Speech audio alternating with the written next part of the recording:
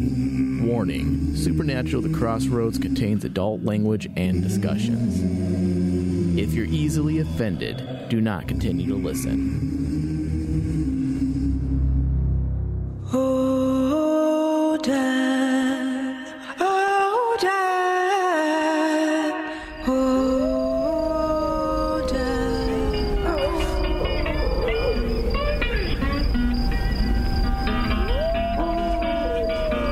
I went to the crossroads.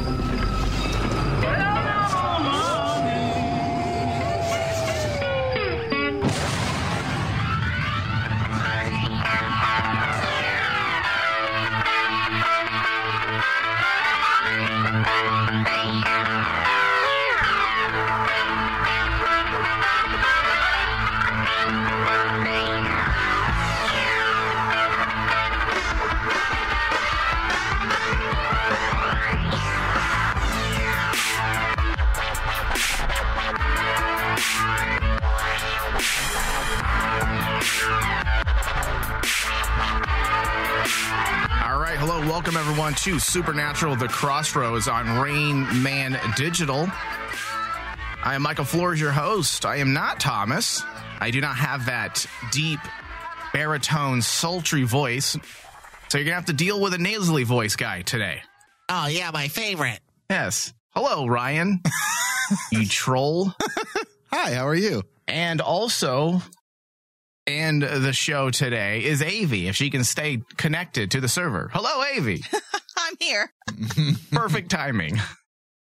So today we're going to be discussing, of course, Supernatural Season 15, Episode 17, titled Unity. Unity! So Thomas is not here today. Can we explain to everyone why? He injured himself. How? I don't know. He's 29 years old, but he threw his back out. He doesn't work out. He lives pretty much a sedentary lifestyle. So I'm not quite sure how it happened, but we will keep everyone up to date. This is the biggest news right now, even bigger than the presidential election. Yeah, this is way bigger. We must find out. Oh, wait, that happened? Yes, it Yeah. did. Well, no, it's still going, so not exactly. So we'll keep people up to date. The show or Thomas is back? Thomas is back. Come on. Okay, I don't know, dude. You don't know. I don't really care that lingo? much. I don't care that much about Thomas is back. So, But why? It's very important to the show. The listeners are going to want to know, Ryan. well, they don't care. Like, look, Top Cat will be back, guys. Don't worry about it. There you go. Yeah. I was waiting for that one. Is Top that- Cat. That's Top Cat. what I was. It had to be said Yeah, every time. every time. I mean, look, guys, he rolled over in bed and tweaked his back. It is what it is. He's not here. You know, I have to give him shit because every time I miss for an actual legitimate reason, you know, I get lambasted by not only celebrities, but also, you know, the people on the show. So fuck Thomas. There you go. He should have been here. He could have wheelchaired his ass in here. They make wheelchairs big enough for him. Yeah. And yeah, It's true. they do. They make extra L, you know, Triple XL. triple XL fucking wheelchairs. Yeah, but he doesn't have the strength to wheel himself in, though. To He doesn't carry have- on? No. He has the muscular integrity of an infant. Oh, All right, so this is the episode many of us have been waiting for. It moved things along rather nicely. Meredith Glenn really just bringing everything together in a fairly seamless way, utilizing elements that were introduced earlier on, elements that we might had forgotten, like Sergei and the key. Using those literary plants that we talk about all the time, the key to Death's Library, for example, that's an example of a very successful plant. This is something Thomas and I go on and on about. If you're going to introduce an element, make sure it's something that makes sense because you already dropped a clue. Right. Preferably, you know, several episodes back, like in this scenario here. But let's say you just came up with this brilliant idea. Okay, fine. Put it in the same episode, but make sure it's subtle so that we aren't being beat over the head with it. right. And I was actually happy because we had gone on and on over the last several shows. There's so many things. There's so many loose ends that they haven't really covered. And this was actually one of the elements on my list. And I didn't want to get overly negative a couple shows ago, so I didn't even bring it up. But I had a running list of all these things that mind you, not things from previous seasons, just from this season alone that they had mentioned. Right. And this was a big, this was a big one. That episode, when Sergei showed up, we were literally sitting around, because I think I was on that show. Yeah, you were. Yeah, You were. Yep. We were all going, what the fuck is he doing here? Like, this makes, like, I think I even got, like, a little mad when he showed up. I was like, you've got to be fucking kidding me. What Right. is he doing here in this episode?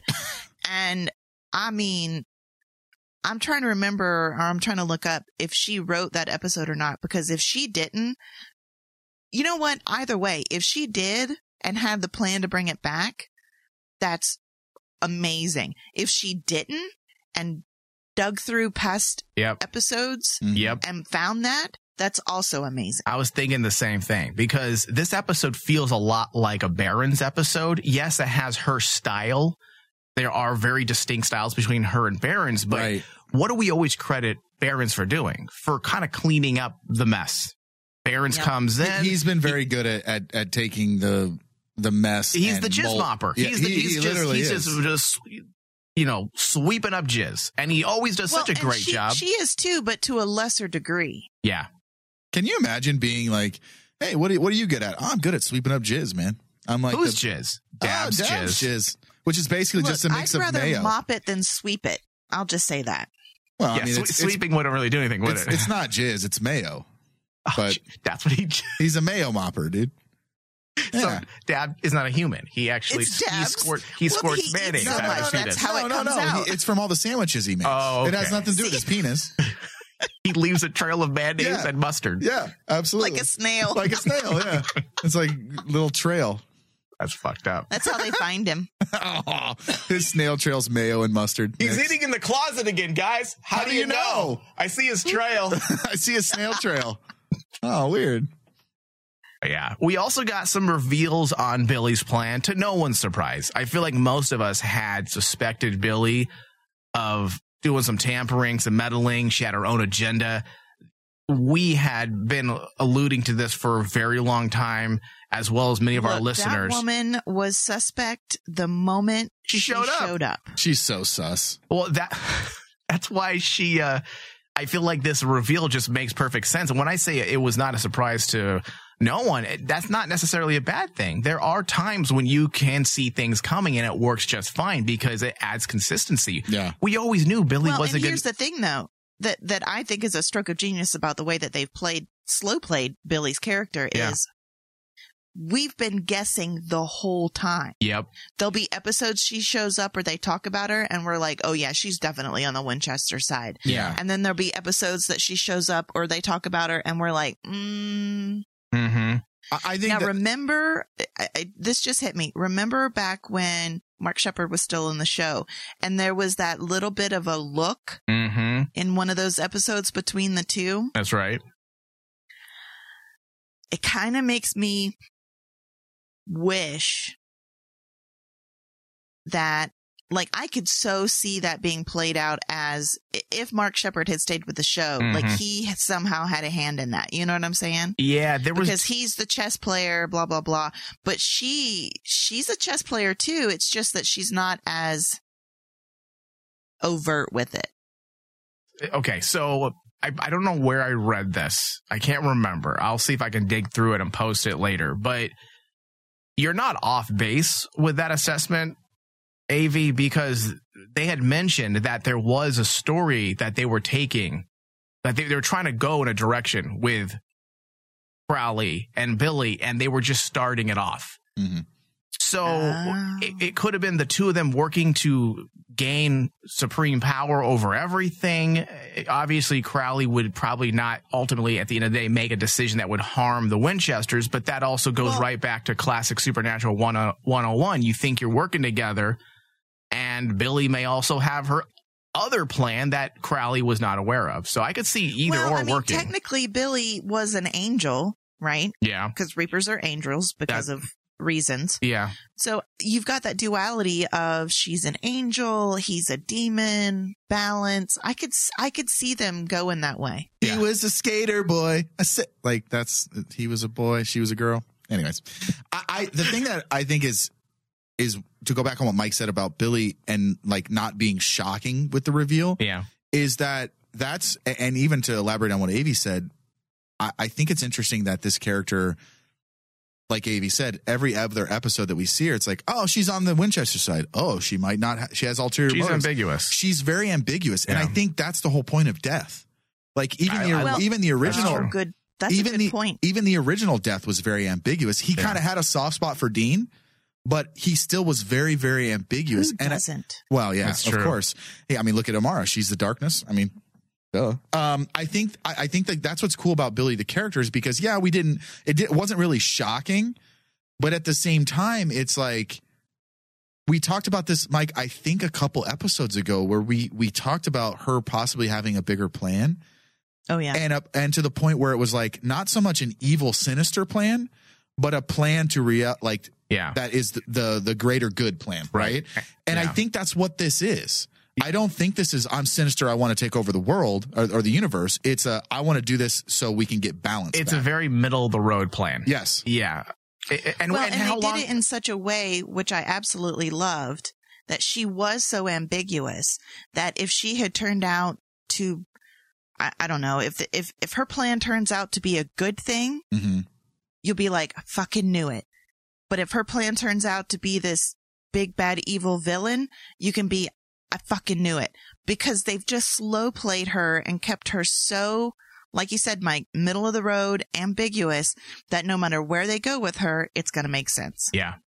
Yeah. And we'll flesh out all of that a little bit more after our little break here. But we also have Amara. Right. Amara proves again that she's everything the actual god should be, but she falls victim to Chuck's manipulative ways by the end of the episode. And her naivety. Exactly. We find that all of this had been a part of Chuck's plan, that Billy's very plan was a part of his story. He wrote all of this. It's enough to drive you nuts, as we see with Dean, continuing to feel like a hamster on a wheel with no real control. So a lot of things happening in this episode, and we have a lot to discuss. This was a fun episode, and we will be breaking it all down. On that note, Ryan, why don't you take us into the writer, director, and the synopsis? All right. So this one was written by Meredith Glenn and directed by Petriani McKinsey. Sure. Why'd you read that like a Russian? That's what it sounds. Her first name sounds Russian. I think you're actually right. Katriana. Katriana McKinsey. Duh. But McKinsey kind of throws it off. throws it off. I think maybe she's Katriana sounds like it might be Italian. Katriana? Maybe Whatever. Spanish. Spanish? Probably from Spain. Synopsis. Dean hits the road with Jack. This is who needs to complete a final ritual in the quest to beat Chuck. A difference of opinion leaves Sam and Castiel behind looking for answers for questions of their own. Now, Katriana, I don't think she's ever directed an episode of Supernatural before. This is her debut. I mean, she did. She killed it. She did a really good job. And I'm assuming it's a she, Katriana. I apologize if she's not. But she did a great job with this episode. Meredith Glenn and her just worked so well. They brought those nuanced moments we always talk about in terms of performance. I mean, Sam acted his ass off. Dean had a great moment in the car with Jack. The Amara and Chuck scene at the beginning was fantastic. And that's something that I've been wanting for a very, very long time. And it's all because, again, Meredith Glenn's competent script. She's come a long way over the last few years. There was a bump or two when she first came on the show, and we had all let her know it.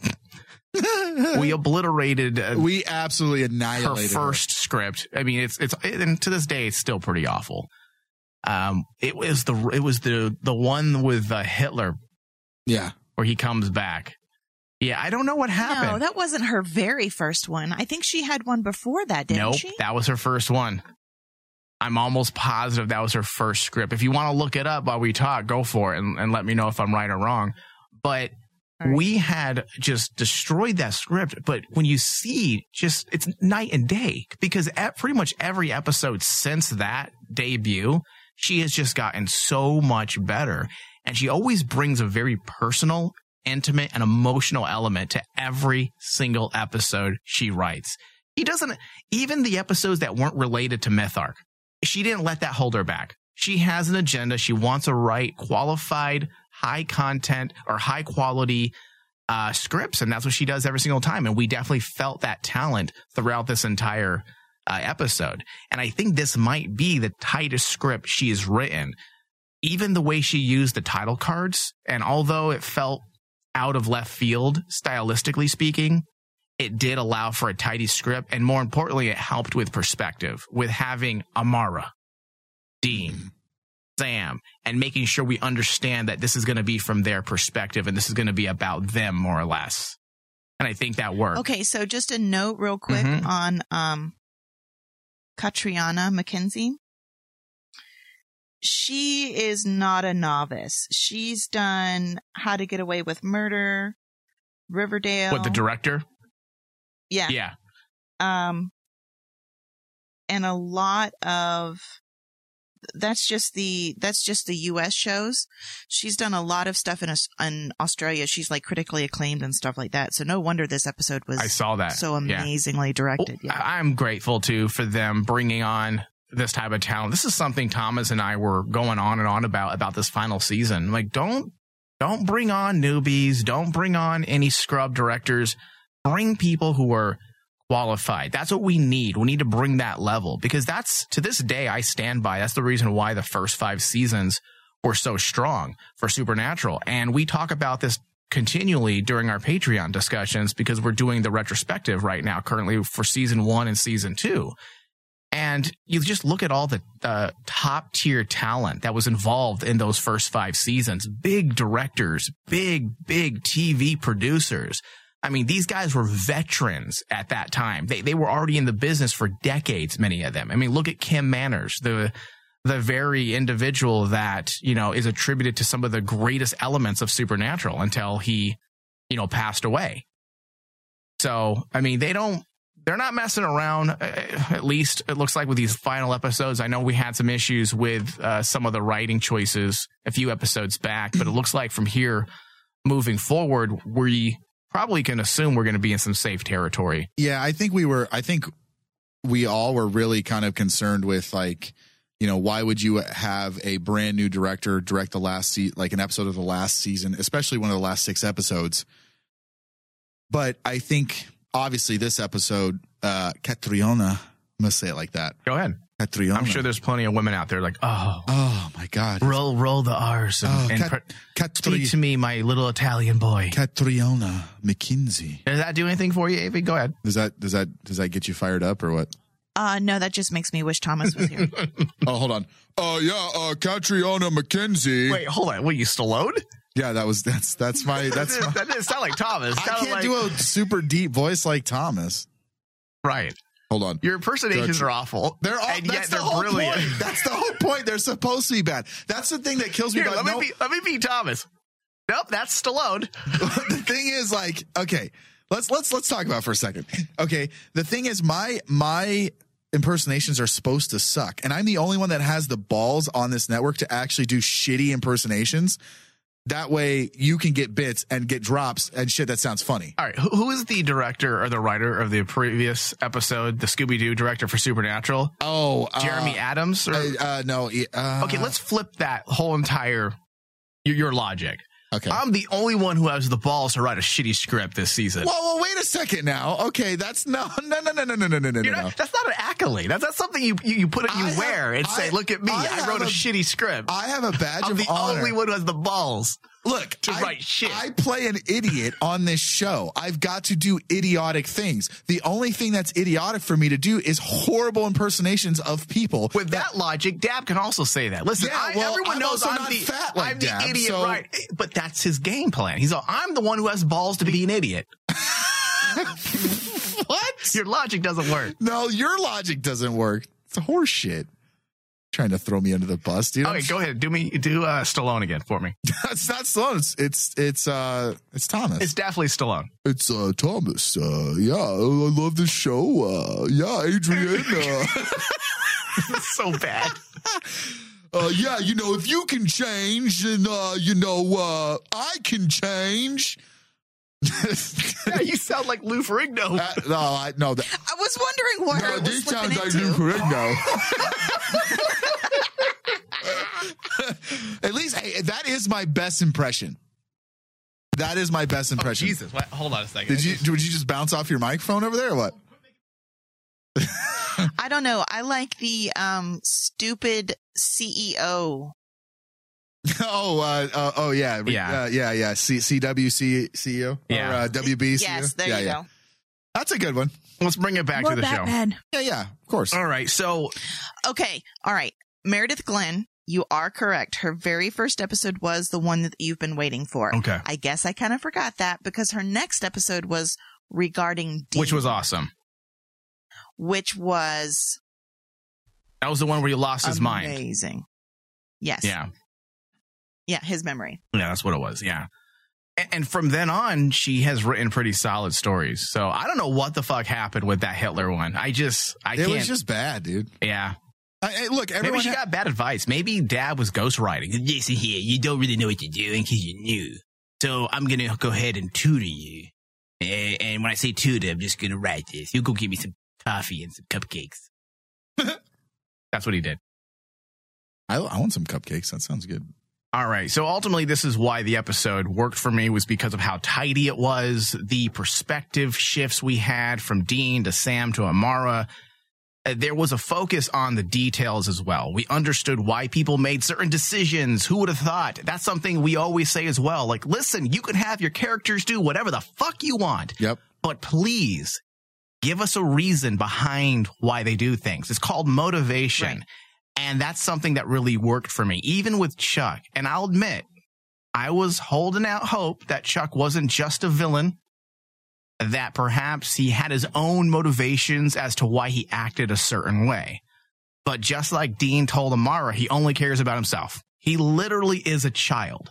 And listen, you may not be happy with that decision, but listen, I understand him now. He's just a selfish punk. Some of us might have wanted more substance behind that, but that's enough for me. That's actually enough. And it makes sense based on everything we've seen of Chuck since the moment we met him. It's always been about him. It's always been whiny me. Why me? So this does make sense. I mean, he's a child who just wants to be entertained, and everyone and everything is just there for his amusement.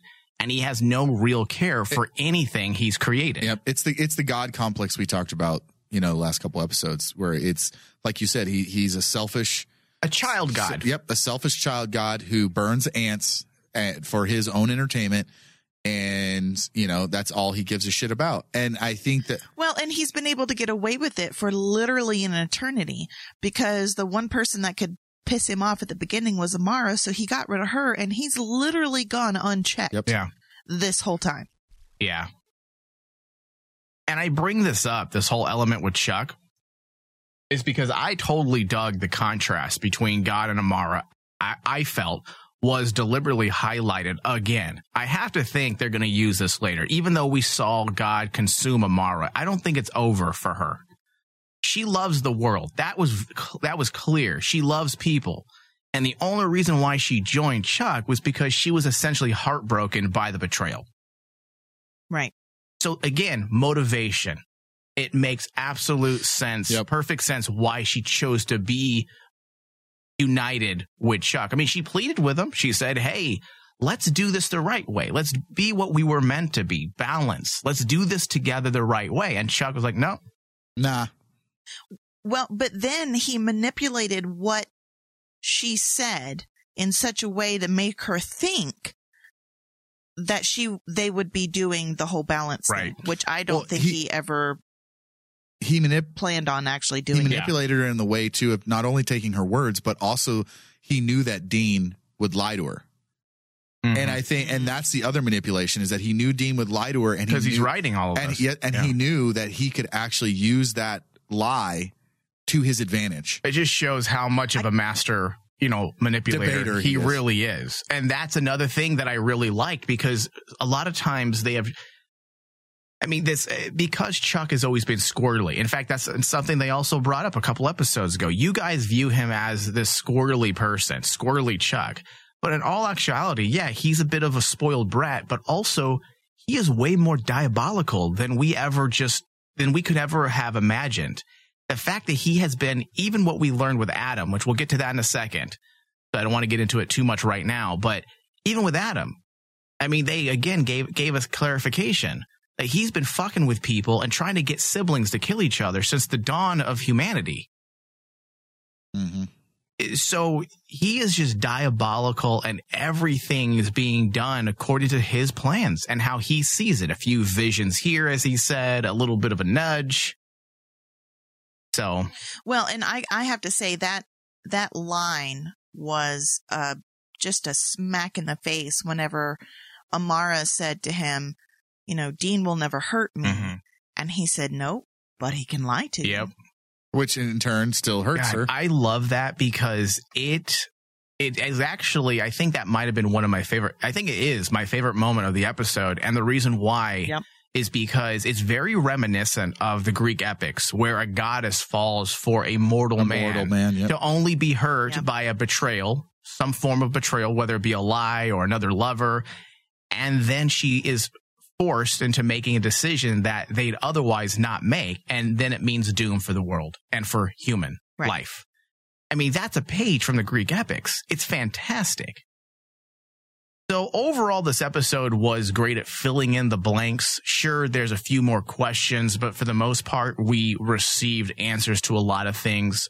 Chuck has turned from being enamored with humans to just hating them. He views them as failures, which this is another aspect that I thought worked nicely. This helps quite a bit with an issue that both Thomas and I had with how suddenly God is just a heartless D-bag that kills people randomly. That was one of our biggest problems. Oh, so now he just snaps his finger and he murders people. Where was this Chuck before? Okay, he was in hiding, but sometimes he was alone. Why didn't he kill people then? It was like a light switch. But now suddenly this little bit here does help soften that just a bit because now we understand that he's just had enough of humans. I'm over them. They were fun for a while and I can't get Sam and Dean to do what I want. So fuck it. I don't like them. All I see, he said, when I look at them is failures, my failures. Mm-hmm. So now this sudden shift in just being cold-hearted and blatantly murdering people makes sense. And it does fix some of those issues I had with the beginning of the season where he's just a murderer. He just kills people on a whim. Yeah. And I think it gives him a little bit of motivation on why he actually did that. Exactly. Well, because it also plays into the whole, you know, he got tired. He felt like he failed with this world. He'd go off and make a new one and make a new one and make a new one. And now, like you said, Mike, he's just like, you know what? Fuck it. Humans, I screwed up. Let me start over. Maybe with silicone life base. Maybe let's just, you know, so everyone's whatever. A titty. That's just everyone's a silicone booby. You know, well, because he's finally come to the decision for himself that he is not the issue. Right. It's the humans that he keeps trying to create over and over and over again. That's the issue. So he's just going to throw it all away and start over with something new. Which again, look at Carver's run with season 11. Very consistent with that type of attitude. What was he going to do at the end of Carver's run in season 11? He was going to trash it and throw it all away. Yep. It's actually very on par with what we know of Chuck. So I have a question. Yeah. Do you think Kripke might have started helping them ghostwrite some of these episodes starting to I mean, look, he's on a little lull right now, right? I mean, I love that you mentioned that, AV, because in my notes, I actually put that if I didn't know better, this feels like a Kripke episode. Yes, because the moment you started talking about Greek tragedies, I went, son of a bitch, this feels like Kripke. It feels like a Kripke episode. And not because they're using the Kripke tropes and the things that we expect from Kripke. It's just, it feels so sincere to what Supernatural was. Yeah. And Shakespearean and all of that. Well, I just think even even some of the scenes are so crypty. Mm-hmm. The one with Dean and Sam in the hallway. Yep, because they slowed things down. Yes. Oh my! That was. I'm not going to lie to you guys. That scene was by far the most heartfelt I've seen those two. Because we've never really seen them go at each other like that, like actually beat each other up. And, but that felt like something that, like you said, that's a Kripke move. Yeah. Like you said, slowing it down and making them actually have that conversation. When he pulled that gun on Sam, I literally gasped out loud. And I was still not even sure that he wouldn't shoot Sam or himself when he was standing there saying, I can't live like this. I could just see like murder-suicide, like just popped in my head. I was like, holy shit. Yeah. And then we find out what? We find out that Chuck actually had orchestrated this entire thing. This is exactly what he had written. He was hoping this would be the thing that would actually finally make Sam and Dean turn on each other. Yep. And that's... Which every other Sam and Dean had done. Right. And I do like that because this is proper misdirection and subverting our expectations. There's certain things we had expected. We wouldn't have thought that Chuck is definitely well aware of everything because we weren't necessarily privy to what was happening in the writer's left hand. But over here, we have Billy's plan, and over here, we have Chalk. Let's go with that one. I do like chalk. I do like writing on like, I also said the cock, so we can go with either or. Which one do you want? Chalk or cock? Let's go cock. Let's go cock, because cock's funnier. So Cock had written Billy's plan as well. So it just, I loved it. I thought it just worked because it wasn't, we had said that it just feels like there's too many things they're doing. Too many, like we're too close to the end for there to be all these different plans and narrative strands that were just kind of spiraling out of control. But then with Meredith Glenn's episode here, what she does is kind of brings all of it in together and essentially make them all one. I even like the answer we got on Amara and Dean's connection. This is something we had talked about for years. Right. How much of this is part of God's story? Right. How much of it is of their own volition? And we find out that, no, I didn't do any of this. This was, and he was grossed out by it. Oh, no, had nothing to do with this. I didn't write that. And I thought that was interesting. Okay.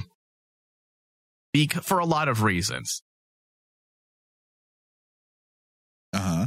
Oh, I'm going to get there. Hold on. I want to make sure I can word this the right way. Okay. It's a dramatic pause. Yeah. Okay. I'm Sleepy Joe right now. Right. You fell asleep? Yeah. Yeah. How much of the issues with the darkness was orchestrated, or was it just a byproduct of Sam and Dean not following Chuck's script? Okay. What do you mean? Okay, so if darkness wasn't supposed to be this plan, what if the darkness was never supposed to be let out of her cage for whatever reason? Because if you remember, let's go back to the moment that Dean chose to kill Death. Shit. Right? Yeah. They were supposed to kill each other at that moment. Yep. Do you remember? And they decided. And Dean chose to kill Death. Yep. Instead. In a split second. So that was them not falling in line and doing what Chuck had written out. And because of that, the darkness was released. Wow. And then the darkness had this connection that Chuck was unaware of. So there's a lot more going on here, and whether or not they're going to use this, I don't think matters, because even just in terms of thematics, it actually works. I don't think we need to go back to that. If we just now look back at that episode and say, holy shit, that makes perfect sense. Yep. Especially because they were supposed to do what? Kill each other. Yeah. It's holy shit. That's crazy. Wow. It's good. My mind is blown. That's what you win. That's why Glenn does such a great job with these stories, because even if it doesn't really mean anything for the future, it's consistent with what we've seen. Yep. All right. So we also learned that Chuck does need Amara for a reboot, as he called it. Creating and destroying, he can do on his own, but to start completely over, this is something we have not heard before. Correct me if I'm wrong. Yeah, we haven't heard this plan. That in order to recreate the very fabric of reality and the universe, he needs Amara. That's something he cannot do on his own. So whether or not that will come back at a later date, the next few episodes, we will see. Because we had always assumed that Chuck was just kind of like the big guy that can literally do whatever he wants, and Amara is just his other half. But now we find out that they actually need each other. But I like that because I think we were coming at it from a Christian outlook, for lack of a better words, because we never would have, and I keep saying I never would have thought of the darkness as an actual entity to be the opposite of Chuck's light. But them bringing her in as an actual character, I like him making the point to say, no, it was us at the beginning because it always had to be us at the beginning. Yeah. And you're back to the siblings. It's always going to be us against everything else. Yeah. Thematically, it works too. It's siblings.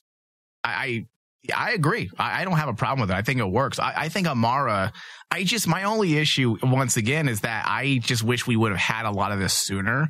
Because Amara she brings a certain level to she raises the stakes. She's a wild card. We're not quite sure what part she'll play by the end, if any. And I really like it because we're just not sure.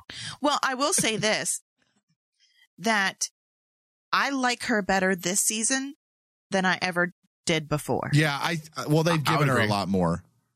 You know, I because before, wasn't she just kind of, Ryan, like just kind of a raw nerve, right? Just, I'm angry. Yeah, I'm angry because I've been locked up. Yeah. Like, and that's understandable. Like, it works. Yeah, it's understandable. It's like the same thing, Michael, the way Michael was when he was angry. Mm-hmm. Totally understandable. I just think that this year and it's awesome the way they did this, right? Because she's had time to be in the mortal world and experience human beings. So the more that she is still a little naive because, she hasn't been around humans. But as we've seen her be around humans more and more, the way she is changes. Like even the scene, again, where she's in the pool reading her book and the pool boy comes by, or the cabana boy. Like, again, these are things that she's experiencing as, air quotes, a human. And just to see the contrast of how much she's changed. And also just between, or how the contrast between how the two of them treat people. Yep. Like, was completely kind. Not mean, not angry. Yeah. Just a nice person. And I have to, I can only imagine that this is going someplace, that they're really building this up, that she is what God, it's what our image of God is in our minds. Yep. Right. So, all right. So let's get into the Sam and Dean aspect a bit more. Well, can I say something really go super for it. quick? Real fast. His eyes when he considered her. That was awesome. That shot was really fucking cool. Yeah. So what do you think? Do you think she's aware, right? She's not. I think so. He's not like locked in his head, do you think? I have to think that she's in control still. I would like to merge with her. She's pretty attractive. Emily Swallow is hot, dude. Yeah, she is. Yeah, I'm thinking less of a possession, but I think she's still in there and aware and all that. Yeah. Okay.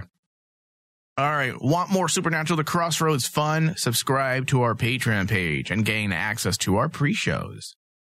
Before every single podcast episode, we talk casually about random topics pertaining to Supernatural, typically things that we don't have time to cover in our regular broadcast.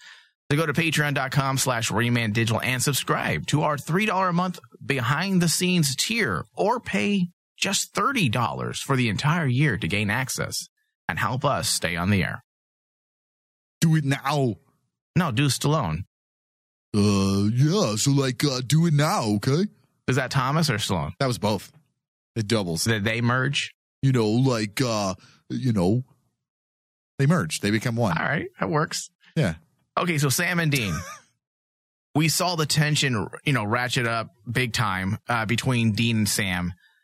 The lie last episode was used as a bit of a platform for this episode's contentious vibe. Wasn't that amazing? Yeah, and it's something that a lot of the fandom, and us included, we weren't really keen on. Like, oh, there they go lying again to each other. We didn't like that. But I did say during the previous episode, it felt a little different. It wasn't the typical lie. It was more or less, hey, from a Dean's perspective, I just don't want to hear you tell me I'm doing the wrong thing. This is what we're going to do. Right. I need to be free from Chuck's control. And if I tell you, you're going to give me some, holier than thou reason why we can't. So I'm just not going to tell you. It wasn't because, hey, I'm going to keep this from Sam because of reasons. And I feel guilty. And we never find out why those reasons were actually the reason, which is one of the few issues I have with Carver's run. Was those lies for just lie's sake at times. Lying just to lie. Like the absolute no reason. I love Carver's run, but those were the things where I'm just like, oh, I don't like that. But we see that a lie like this, it didn't last long. It wasn't, dragged out across numerous episodes. But no, it was. And they actually fucking fought about it. Exactly. And it was used to bring the tension level up for this episode. If we didn't have that, that would have been something else that Meredith Glenn would have been something she had to add to this script as well. So instead she would have had to have manufactured something. Right. So she pulls that element over, creates that consistency we talk about. And then now we use that to then convey the idea and explore the idea, I should say, that this is all of Chuck's plan. So then it makes perfect sense. It's all there and we see them face to face, Dean pointing a gun at Sam's face, Sam doing what Sam does best. But something about Sam when he cries, it just hits me when him and his brother look at each other and Sam, it just throws me back to season, what season was it when the heaven fell? 9. Season 8. Season 8. Oh, yeah. Which to this day is probably the best moment for Jared of all time. And all of the 15-year run of Supernatural is probably his standing achievement until now. This was really good. It brought back really those classic single man tier moments. We needed it. We needed those emotions. It's what's been missing. Well, honestly, it kind of reminded me of the werewolf episode way back in season 1 or 2 when he shot Madison. Oh, that's right. And he was just, bawling. Yeah, I would have shot Madison. I forgot about that episode. Yeah, that was that's what it brought up to me. That deep down, fuck, I hate this, just wearing it on my face kind of emotion. Yeah. Well, I don't think we've seen him actually full blown cry like you were saying, AV, since then. I think this is the first time that we've seen him and I also liked the dynamic of Dean trying to get the job done in his head, trying to get the job done, and Sam pleading, please listen to me, it's so hard to watch. It's hard to watch. And I think the thing I was waiting for is when he's when Sam was talking about, you've protected me my whole life. Oh my God. And when he broke I thought for sure he was going to spin it. He goes, I was hoping that he was going to spin it and say, let me protect you right now. I would have lost it. I legitimately would have lost if he said that. I still thought what he said was brilliant, and that scene was so powerful, and the chemistry there, that is like Jensen and Jared 101 chemistry, right? Yes. And if he would have said, let me protect you now, I probably would have fucking fell off the couch and curled into a ball and cried. We'd be doing this from the afterlife. Yeah, absolutely. I'd be dead. But that scene was unbelievable. And this is what I've been waiting for since. Is this the one we've been waiting for? Oh, stop it. So terrible. This is what I've been waiting for since season 15 started. Yeah. And unfortunately it took us to get to, 17 for it to happen. But I'm grateful that it did, because this is the kind of shit that I was expecting. I was expecting heartfelt Sam and Dean moments, heartfelt Dean and Castiel moments, not them fucking. Well, some people would like to see that. I'm sure they Ryan. would, and that could be a nice porn parody that I'm sure they can come up with. I think it's going to be a credit sequence, a post-credit sequence during the series finale. That's just disgusting. Just like Marvel does it, kind of give you an idea what's coming up next. They're going to do that with the series finale. It's like credits, the end, and then Castiel just plowing getting Dean. railed from behind. Yeah. No, Dean would be plowing him. It'd be that way around. And then Dean would be singing Eye of the Tiger while it's happening. That'd be a great way to playing the drums on his back. Or Castiel singing it on his knees right underneath Dean's wiener. Kakioki. Oh, cocky. The eye of the tiger. Kakioki. Come in the eye of the tiger. Rar. That's going to be isolated and a sound drop. God damn it. I do agree with you, Ryan. Everything that has led to that moment between Sam and Dean, it makes sense. Everything has been working towards that, at least over the last couple episodes, I should say. But to see Dean so desperate to just want to end it all, I think was a very powerful statement. I mean, it was I don't think we've seen this type of Dean before, and that's why I really like it. Because, yes, we've seen them desperate to save each other, but it was just them. It was just them and people they didn't see. So this is nothing new. Dean's always put Sam and his family above everyone else. It's the reason why they're in this situation right now. Billy has said that. You always put your family and your friends above everyone else, including the universe. This is why we have issues with the alternate realities. Yep. So this is very much on par with Dean and who he is. His characterization is on point, but it's different in the sense that he is truly desperate, that he's willing to just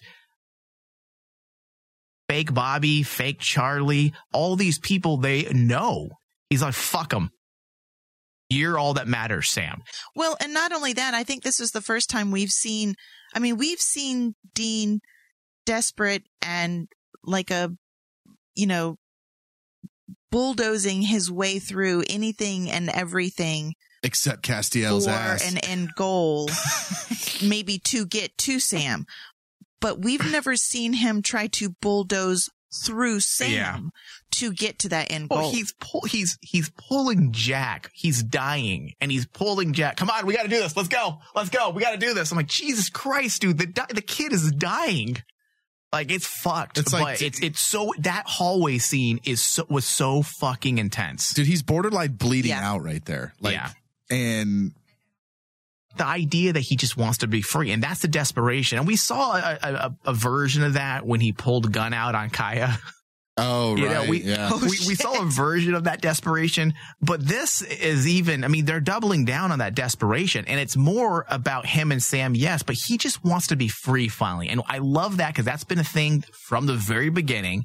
And I'm so conflicted about this because it does work. The idea that they've never truly had control over their lives, free will was a sham, essentially. It makes for a great addition to Dean's characterization. It works. This angers him. It fuels him. But in order for this to fully work, Dab's got to make sure free will does exist for them by the end. The goal from here on out has got to be about that, winning their freedom. True freedom. That has been the single driving force for Dean all season. When he found out that they have never had control over their lives. And now that has been brought back and it's been Dean's through line, that has to be the end. The end has to be them winning their freedom. Agreed. Especially, Dean's confession in the car with Jack was so powerful because it filled a lot of emotional and narrative plot holes. It brought a level of consistency. We now understand fully where Dean is coming from. His sheer blunt honesty hurt. Did it hurt when he... Like, I felt bad when he told Sam that he didn't think that Jack wasn't family. And I don't know how, like, I felt shitty about that because in the last 2 seasons we've come to think of Jack as family. And like for him to straight up just say that to Sam And like, of course, like you knew it was going to be the cliche, oh, he's standing behind me, right? Like, but even still, like his explanation, I mean, made sense, but it still hurt, like for him to say that. It did hurt, but all of it has to be designed so that we see just how desperate Dean is. Yeah.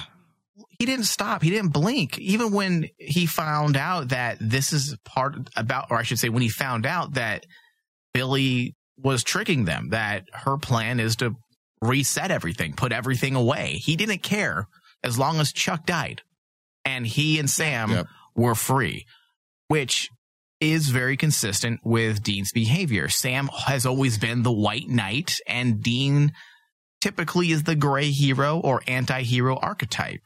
He's always put Sam. Well, and if you go ahead. Well, I was just going to say, if you stop and think about how many times that we have talked about how many times the boys have tried to get out of the life and they just can't seem to do it. They always get pulled back in. So part of Dean's anger from always being this hamster on the wheel is going, motherfucker. Yeah. Sam was almost out. I was almost out. How many times? Yeah. And it's all because of Chuck. Yeah. Now, Sam stumbling upon a clue that led him to the key that opens Death's library was great. I did like it. It was a little lazy how they said, oh, wait a second. Oh, BT dubs. But it does work. And I understand it's crunch time. So I'm okay with taking some liberties here with finding the key, because they found that key awfully fast, and they came to the realization that they would need that key awfully quick as well. But that's why I have, some issues overall with the season, because there's elements that would have worked just a little better if they introduced it maybe 2 or 3 episodes prior. Look, I'm willing to cut some slack on particular issues. I'm there with you. I agree. I'm willing to cut some slack and give them a little bit of fucking leeway if we're going to get solid episodes like this. I agree. I can look past that shit. I mean, in the terms of like Supernatural and how quickly they found the fucking key, it was fast. But you know what? Fuck it. We need to progress farther, and get to like the meat and potatoes. So I can cut some slack, dude. I agree. Well, and I can cut some slack because that was a deep dive on earlier in the season with Sarah. Exactly. Yeah, absolutely. Well, it showed foresight. It showed a plan. And that's something that we always, talk about. Where's the plan? Can we see the plan? And that obviously is, that was a part of the strategy from the very beginning. Yeah. So it does work. But ultimately, this entire bit with Sam was to flesh out Billy's true agenda, right? And to no one's surprise, as I said at the top of the show, she was not telling the truth. And my hat's off to Meredith Glenn once again. She didn't throw us a curveball. There was no eye rolling, because this was very much on track with who Billy has been since we met her. 100%. We've been saying since the moment she popped up after she died that she's playing them. She's not necessarily bad. It's not a vindictive, just about evil plan. Order. Yeah. The balance of things. Yep. Everything needs to be put back where it belongs. She has said this. If you go back to her very first appearance in the hospital in season 11. Yep. What was her whole beef with Sam and Dean? They're fucking shit up. Yep. I'm going to end you. I'm going to throw you in the empty. Because she just wants things to be how they're designed to be. So this wasn't a curveball. It wasn't an eye-rolling moment, because all of it makes perfect sense. In fact, if you look at Billy, she's probably one of the most consistent characters in all of Supernatural. There was never any... Yeah. When we were talking about her earlier, I was thinking she was probably one of the most fleshed out and well done characters in almost all of Supernatural. Yeah. Well, she's not inherently evil. This plan is not evil. I'm going to tell you, I'm calling it right now. It's logical. It's logical, and it's the smart the move needs for of the many, the greater good. Yeah. And I think that's where we're going to find out going forward in the next 3 episodes that Chuck is still the bad guy. Mm-hmm.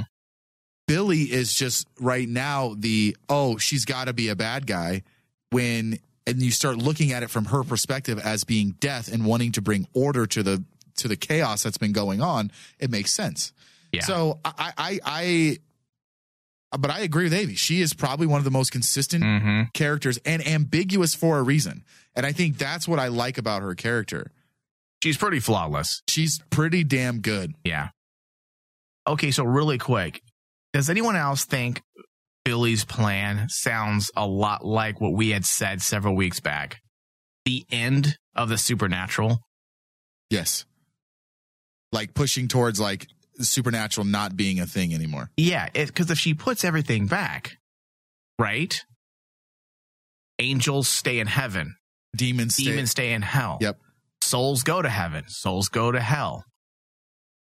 The empty goes there. The angels, when they die, they go to the empty. That sounds like she's locking things away. That is done. Game's over. No more supernatural. It's up. Those days are done. Well, monsters would still exist, though, wouldn't basically, they? so that we would go back to like season 1 through 3, where it was just monsters. What if monsters go to purgatory? I was going to say, monsters would still exist, though. They could exist, but what if she feels that they belong in purgatory? Oh, I see what you're saying. So she moves them to purgatory. Who knows? I mean, there are some assumptions that I'm making, but it could work. Maybe not completely how we had theorized, but it sounds like it's kind of going in that direction. Think simpler times. Yeah. Now, we do need to think whether or not Billy's plan would even work to begin with, okay, for a few reasons. Because whether or not this plan would... Let me backtrack. We do need to rethink whether or not this plan would even be effective. Let's say Billy's plan does move forward. Because this framework situation that they had brought up, that things kind of just started organically evolving and building on its own when God removed himself from the equation. That's how the empty popped up. That's how death and reapers started doing their thing. The framework took control, essentially. It became a part of the process. So Billy mentioned, the situation that Billy mentioned sounded like Chuck didn't have dominion over certain things, and yet he wrote Billy's plan in his story. So this framework situation, is that not a thing then? That was my biggest question, because if they alluded to the fact... So is Billy the Neo in the Matrix? See, that's kind of the vibe I'm getting. There does seem to be some, I don't want to say contradictory. If she shows up with sunglasses the next episode, then yes. So dumb. Because we have been led to believe that Chuck has no real control over these things, but he included all these elements in his story, which says he has control over these things. So we've got questions. I know that was Thomas's biggest concern. He said he did like this episode quite a bit, but it did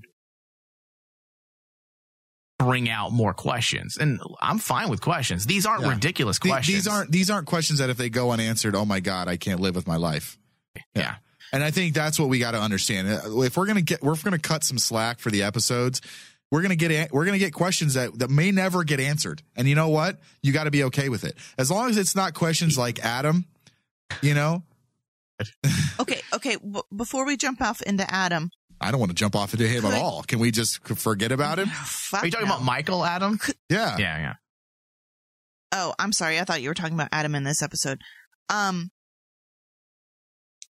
Could Chuck be manipulating Billy's plan simply to get the Winchesters to that point in the hallway where they would kill each other, and then they would not be in his way so he can go ahead and finally destroy this world and start over? Could be. I mean, why doesn't he kill them now? That's what's very strange. That when he just looks at them and says, you guys. It's always you guys. It's always you guys. It's always you three. Yeah. Because here's my that is a question though, right? Is that what you're trying to say? No. Okay. Here's my worry. So earlier in the episode, when Jack and Adam were talking together, he asked Jack which rock had a divine spark in it because it had been touched by God. And Jack explained that they all did because they were all created by God. Right. So if Jack is now a bomb that would kill the spark of divinity, which is Chuck, would that mean that he would kill everything? Yeah, I don't think that was real. I think that was an elaborate plan to just have Jack get killed.